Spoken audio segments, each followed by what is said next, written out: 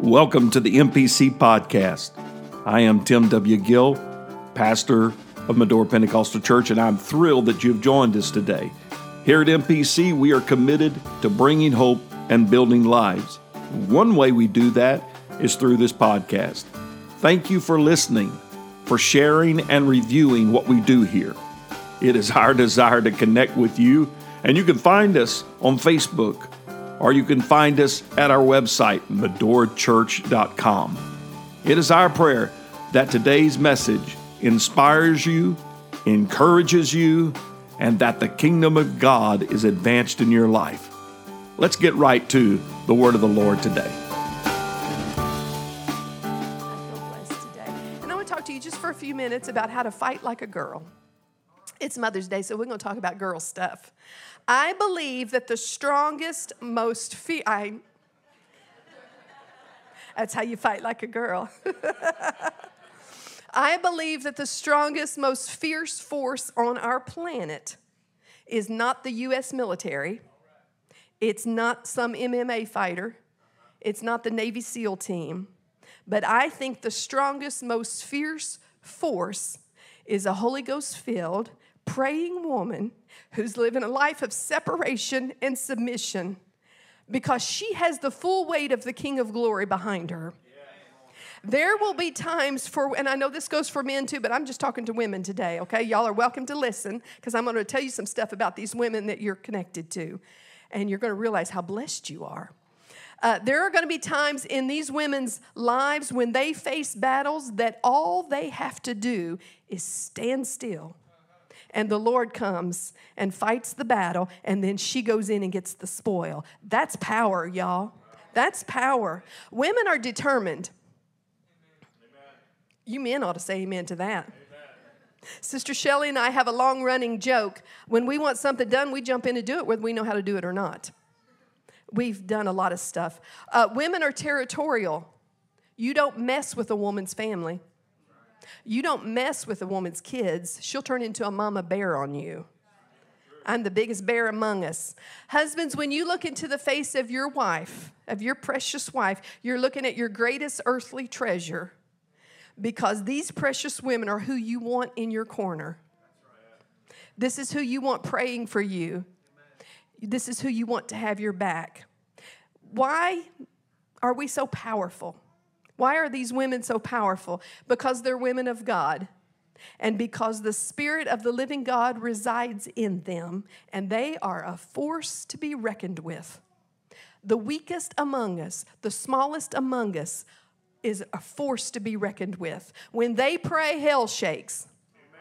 When women speak the word of God over a situation, angels are dispatched to carry out that assignment. These women give the devil grief every day of their life. They wreak damage to his kingdom. These women have been anointed to break generational curses so that our children, our grandchildren, our great-grandchildren are not going to have to fight battles that we had to fight or that our mothers had to fight. We have been anointed to break some curses that will bring freedom to our family. If you have a praying wife or a praying mother or a grandmother or a mother in Zion, you should throw up your hands and thank God for a praying woman, for that precious gift. Can we thank the Lord for our mothers? Thank you, Lord. Thank you, Jesus. Thank you, Jesus. Before we're going to fight battles. There's not a question about that. The Lord says you're going to have trouble in this world. There's going to be battles that we fight, some of our own making, but some just because of the world that we live in.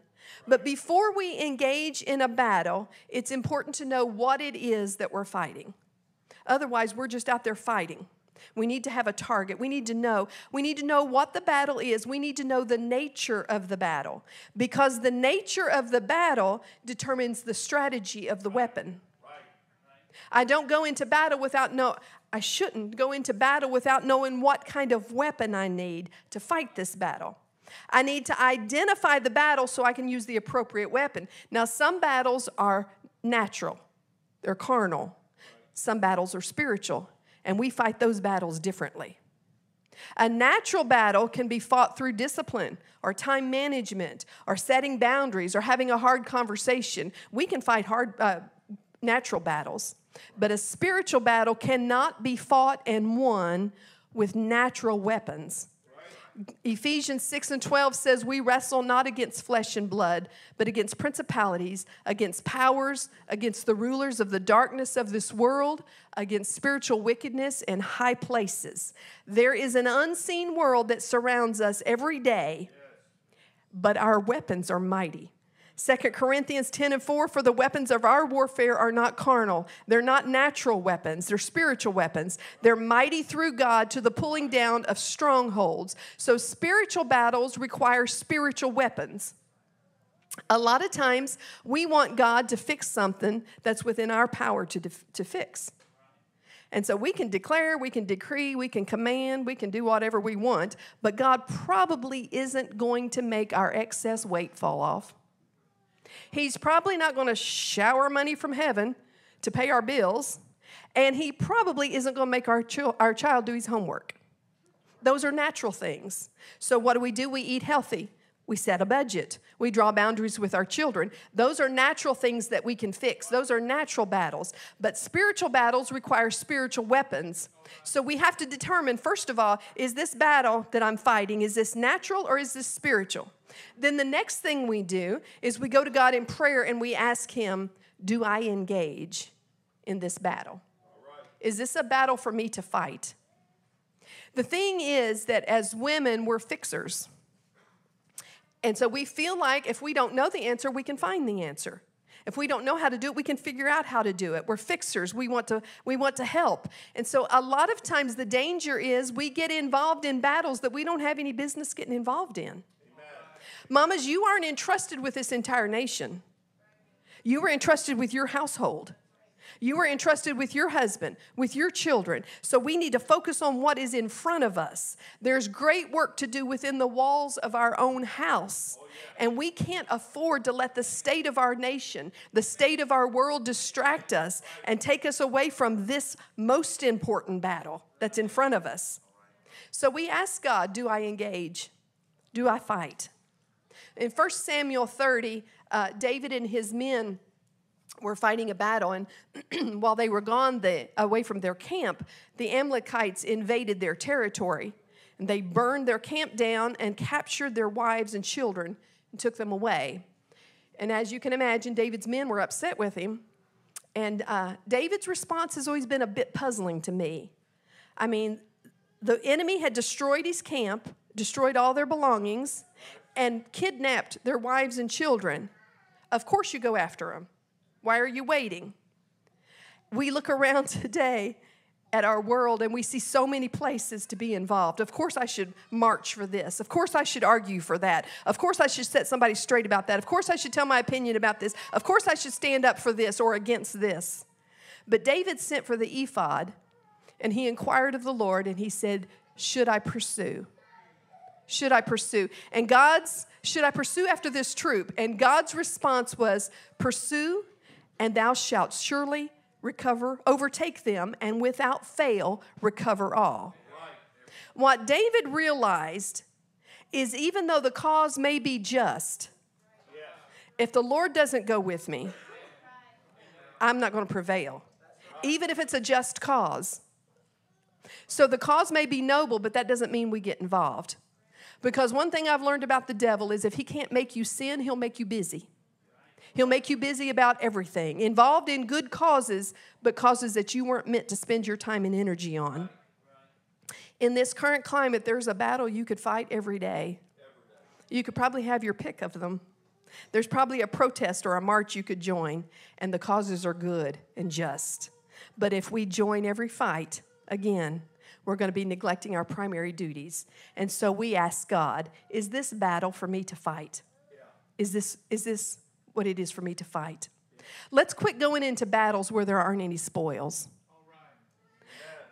Let's quit wasting our time getting involved in every argument on Facebook. Let's quit wasting our time telling everybody like it is and setting everybody straight. Let's quit spending our time and energy expressing our opinions on every matter. We're not obligated to participate in every conflict or argument that we're invited to. Because when we choose our battles, when we identify what the battle is, and then when we ask God, we inquire of Him, and we choose which battles to fight, two things are going to happen. One thing is we're going to fight fewer battles. And the other thing is we're going to fight the right battles with amazing strength, and we will be victorious. I want to fight those battles. I want to fight those battles. Then the next question we ask God is, which weapon do I use? How do I fight? How do I fight? Do I advance? Do I stand still? Give me direction. The Old Testament is full of battles that the children of Israel fought, and their strategies were so varied. They didn't always fight this battle the way they fought the previous one. I've written down a few. The Amalekites, Israel went against the Amalekites, and God told them, as long as Moses' hands, y'all remember that story? As long as his hands are raised, you're going to have the victory. He got tired, and when his hands went down, what happened? They started losing the battle. And so the men came and set him on a rock and propped his arms up, and they had victory. Then they fought at Jericho. God didn't tell Joshua, sit down and raise your arms. He said, walk around the city and shout. Right. Joshua raising his arms probably wouldn't have brought victory. That wasn't the battle plan. Right. God gave them the battle plan. We have to know what to do. Joshua 11, the Lord just handed the enemy over to Israel, and they had victory. The Canaanites and the Perizzites, different times Israel went against them, and the Lord handed them over. Israel didn't have to fight. There are times that we stand still, and the Lord fights our battles for us. Right. At Ai, the Israelites had sin in their camp, so they repented, and God brought victory. For the Midianites, when Gideon led the charge against the Midianites, what did they do? They broke a pitcher. They shone a light.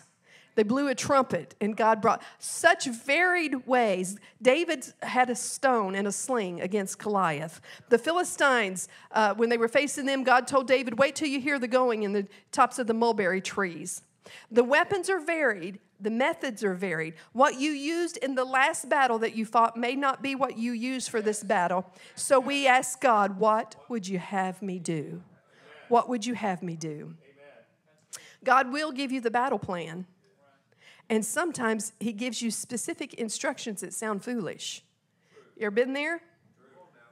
You prayed about something and felt God tell you to do what to do, felt Him leading you, and you thought, surely I misunderstood. That can't be right. Battle strategies don't always make sense. Marching around Jericho with your mouth closed, that doesn't make sense to me. That couldn't have made sense to a military leader of Joshua's caliber. But he did it because that's what God said to do. And they had victory. I love a song that we sing, This Is How I Fight My Battles. That song is about communion. Communion is a way that we fight our battles. Communion is a way that we get healing. Joshua knew if they were going to take the city of Jericho and that they were going to be victorious because God had led him to do it. But God hadn't given him the battle plan yet. This is before God had told him to go in and take it, but He hadn't told him how to yet. So what did Joshua do? He didn't remain idle. He was a military man, so he did what he knew to do. He sent spies in to get information. When we're in a spiritual warfare, when we're fighting a spiritual battle, there are things that we already know to do while we wait on God to give us specific instructions. We don't stand by silently wringing our hands. We don't worry and fret. We don't post about our trials and tribulations. We don't talk to everybody that'll listen about how bad we've got it. We do what we know to do, and then we wait for the Lord to order our steps. So this is just basic stuff. I'm just reminding you of what we do, but we fight like girls, and we are victorious. The first thing we do when it's spiritual warfare, the first thing we do is we pray. We go to prayer because fervent prayer has unshakable power. When women begin to pray, heaven is on alert. And so we pray. We begin praying from the innermost circle of our influence. That's for ourselves. I begin by praying, Lord, forgive me for anything. I repent before the Lord. Cleanse me. Make me what I need to be. Give me eyes to see. Give me ears to hear. Lord, let the scales fall from my eyes if I've got blind spots. I start with myself. Then I begin to pray for my family. I pray for my children. I pray for my husband. I pray for our church. I pray for our leadership, our town, our nation. I pray because 1 Peter says, for the eyes of the Lord are over the righteous. And his ears are open to their prayers. So I pray. I need strength for the day. I pray. I need grace for the moment. I pray. I pray. The second thing we do is fast. There are some battles that can only be won by coupling prayer and fasting together. Mark gives an account of a father who brought his son for healing, and Jesus healed him when the disciples could not. And later the disciples asked Jesus privately, why couldn't we cast this devil out? Jesus replied, this kind can come out by nothing but prayer and fasting. Yeah. There is a spiritual realm that it takes prayer plus fasting to conquer. Right. Not prayer alone, prayer and fasting, because fasting breaks the yoke off of your life.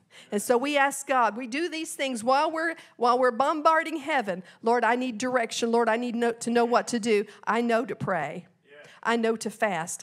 I know to worship. That's another valuable lesson my mother taught me, was that you can worship your way through anything. You can worship your way. Some of my most fervent worship has been during my times of my greatest desperation. I don't know what else to do, Lord. I'm just going to worship you. I'm just going to worship you. I'm just going to stand here and worship until you come and deliver me. I'm going to stand here and worship till you come and tell me what to do. Because worship unlocks that high place. Worship unlocks a place that fear can't touch. When we get into the presence of God, fear is not there. When we get into the presence of God, anxiety is not there. When we get into the presence of God, God can heal us from some things because fear can no longer attach itself to us. So we learn the art of practicing faithful worship. I worship when I don't feel like it. I worship when I do feel like it. I worship when that's my favorite song, and I worship when it's not. I worship when the praise team's on, and they're never off, so but I still would worship. I worship when I feel God, and I worship when I can't feel Him. I worship when I'm sick. I worship when I'm battle-weary. We worship. We worship in the altar. We worship in the car. We worship in the shower. We worship in our house. We worship on our job. Have you ever been in the middle of your day, and your kids are acting the fool? About to make you lose your ever-loving mind? Have you ever been surrounded by dirty dishes and piles of laundry? And you're like, oh my word, I'm living in the middle of chaos. I'm cooking, I'm cleaning, I'm running errands, I'm trying to help my third grader with his math. I'm trying to get all of this stuff done. And in that moment, in that time, it can be easy to forget why we're doing what we're doing. As mothers, we can get so focused on the here and now that we forget Him and eternity. We can forget that these souls that are in my house they're immortal. They're going to live. They're eternal. They're eternal souls. That's the word. They're eternal. And the answer to that is worship. I challenge you, if you ever, maybe y'all don't have dirty houses, and maybe y'all don't have dirty kitchens or laundry, but I challenge you, and maybe your kids never lose their mind, but if that would ever happen, I challenge you the next time to stand right in the middle and start singing and start worshiping. Holy Spirit, you are welcome here. Come flood this place and fill the atmosphere. In the middle of the laundry, in the middle of the dirty dishes, in the middle of the fighting kids, in the middle of the muddy floors, the Lord is not afraid of any of that. And He inhabits the praises of His people. I dare you to do it. Throw your arms up. Your kid's going to look at you like you lost your ever-loving mind. That's all right. Throw your arms up and sing and start worshiping. Put on some worship music and grab your kids, even your teens, drag them out of the room and say, we're going to worship. This is what we're going to do. I taught my kids the elbow dance. I'm a really good dancer. We worship. We worship in our home. God is not afraid of our mess. He doesn't only inhabit our praise at church. He inhabits our praise in the middle of our mess. So at church, though, when we are here, you mamas of young ones, I love our babies. I love that we're a generational church. But you mamas of young babies and toddlers, when you make your way down the aisle for the umpteenth time, taking your kid out again for the umpteenth time, remind yourself it's worship. It's worship. When you struggle to get everybody dressed and in the car and to church on time, remind yourself this is worship. When you carry them through the church doors, it's worship. When you rock them to sleep on the pew, that's worship. When you dance with them in the altar, that's worship. When you pack their diaper bag with sippy cups and snacks and toys and everything you can think of to keep them occupied in church, that's worship. That's worship. You're raising a generation of worshipers. You're teaching them by example to worship right where they are. And you know what the scripture promises? When they're old, they won't depart from it. Worship. So we pray, we fast, we worship. And the last thing I'm going to give you is the Word of God. The Word of God is another powerful weapon. It's proven itself time and time again. Jesus said in John 15, if you abide in me and my words abide in you, you shall ask what you will and it shall be done unto you. So we don't just read the Word of God, we receive it. It's like iron to our blood. It's like calcium to our bones. He exhales. The word is the exhalation. It's the living word. It's the living breath of God Almighty. So he exhales and we inhale and we take it into ourselves because we can stand on the word of God. Now, again, these aren't new strategies. These aren't new weapons, but they are proven weapons, and they will win the battle. I encourage you mamas that have kids at home to involve them. Teach them these strategies. Don't wait until there's a problem before you teach them how to pray. Don't wait until they're teens before you teach them to fast. Don't wait until they're old enough to actually read for themselves before you start reading the Bible to them. Teach them. Involve them. I love seeing our kids worshiping in the altar. That's beautiful. You're teaching them the art of worship. Instill a love for the Word of God in their hearts. In one of our ladies' Bible studies, Sister Jessie shared, we have Bible studies where we have homework. And we study each day and have a lesson to do. And she shared that she would set her alarm and get up before her kids did so she could get her, I don't know if she remembers telling this or not, but she would set up her alarm and get up before her kids did so she could get her work done in quiet before they got up. And then one day she decided to do part of it and leave part of it until all the kids got up and got to the breakfast table. And then she finished her study in front of them at the breakfast table. Mama, what are you doing? I'm reading the Word of God. Mama, what are you studying? What are you doing? What's that mean? What's this mean? It brings questions. What was she doing? She was instilling a love for the Word of God in her children. Amen. You grandmothers and you single women and you aunts and you mothers in Zion, help these precious mamas. Yes. Of young children and of teens, reaffirm what they're teaching at home. They need you. They need your support. Come and pray with a child. Discuss a scripture with a teen. Let them see you worshiping and encourage them to do it the same. I think it would be awesome when they're worshiping if you just slip up beside them, put your arm around them and worship with them. Take their hand and say, will you worship with me? I think that would be awesome. If you share the basic message of the gospel, Jesus, we were born into sin. Amen. Jesus loved us, came and took our place on the cross, died and resurrected, and he did that to take our sin, so now we can be saved, and we do that through repentance, baptism, and then we receive in the name of Jesus, and then we receive the Holy Ghost. That took less than 30 seconds to tell that. If we would share the basic message of the gospel with our child just one time a week, if one time a week we took 10 minutes in the car, at the dinner table somewhere and shared the gospel message with them, by the time they are 5 years old, they would have heard the good news of Jesus 260 times from you. That's not the preaching. That's not what they get from other people. That's not what they get at church. That's from you by the time they're 5. That's 260 times for the gospel message to spark repentance and authentic belief in Jesus. That's 260 times that you slowed down enough to share the biggest message that matters eternally. Oh, amen. And that's only sharing once a week. What if we did it every day? What if we brought them to church every time the doors are open? What if we instill in them a love for the Word of God? What if we instilled in them a respect for the man of God? What if we put them in the nursery and the kids' connection and youth class and let them know how important those classes were? Can you imagine what foundational truths we can instill deep in the hearts of our children? Sometimes it doesn't seem like these little efforts really add up. Here and there, reading the Bible to them, because especially when they're small and you've got a 30-second attention span. But each effort matters because faith comes by hearing the Word of God. Amen. If your children are grown and they're no longer at home, get creative. Ask them how you can pray with them. Your adult children. Do a Bible study together. Right. Discuss a scripture. Send them a scripture and say, what do you think about this? Send them a link to a worship song.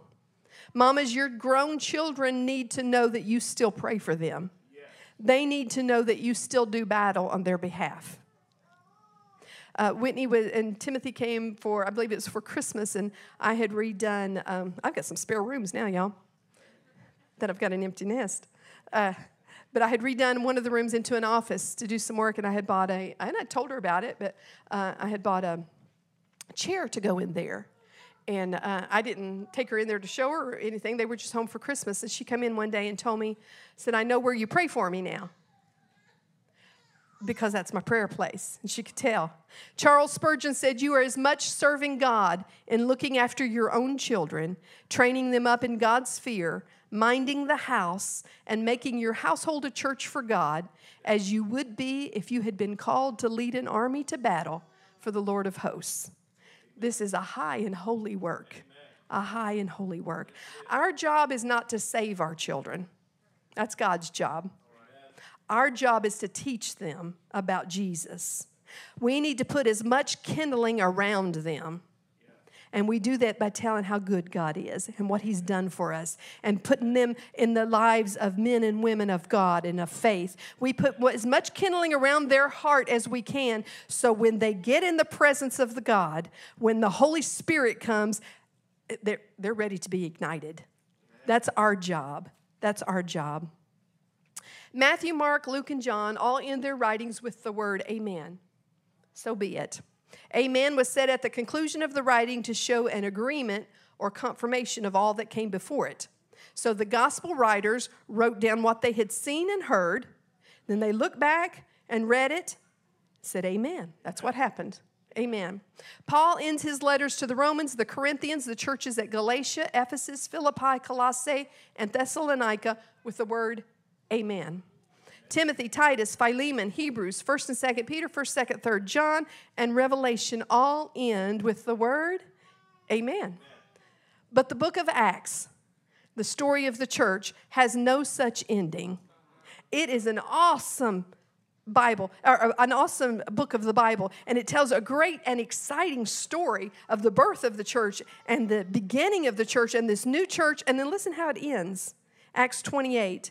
And Paul dwelt 2 whole years in his own hired house and received all that came in unto him, preaching the kingdom of God and teaching those things which concern the Lord Jesus Christ with all confidence, no man forbidding him. Then what? What happened next? We're the continuation. We're what happened next. The church never died. It just wasn't always written down. And I believe should the story of the church be published today, I know our ladies would be included in it. I think we would read of the persistent faith of Teresa Brewer. I think we would read of the compassion Hannah Starr had for hurting children and what she did about it. I think we would read of the complete faith in the Word of God and the consequent healing of Peggy Brewer. I think we would read of the staunch faith of Dorothy McCory that she passed to Pat Yeary that I see in Amanda Love.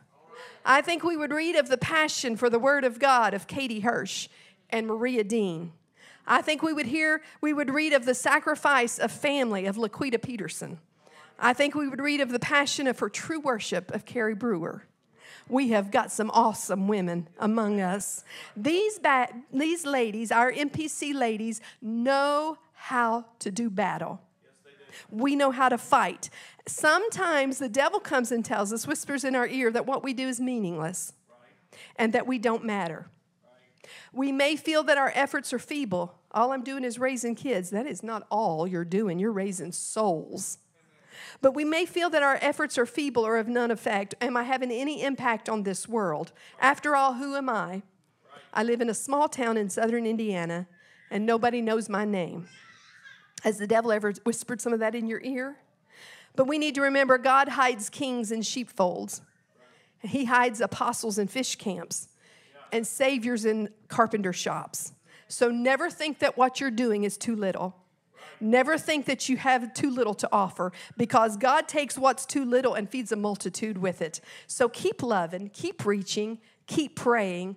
We fight on, we encourage each other, we serve, we work, we pray, we change diapers, and we change the world because we're women and we know how to fight. Amen. God is fighting for us, pushing back the darkness, lighting up the kingdom that cannot be shaken. In the name of Jesus, our enemies are defeated. So we shout it out. And we fight. We fight. Happy Mother's Day to you beautiful, fierce warriors. There's nobody I'd rather go in battle with than you. I know you've got my back, and I love you. Happy Mother's Day. Forever, amen. Yours is the kingdom. Thank you for listening to the MPC podcast. We trust that today's message has inspired you, encouraged you, and strengthened you in the Lord. We would like to invite you to join us again by simply subscribing to our podcast, and we encourage you to write a review if it has been a blessing to you. Again, you can find us at medorachurch.com to learn more about our ministry.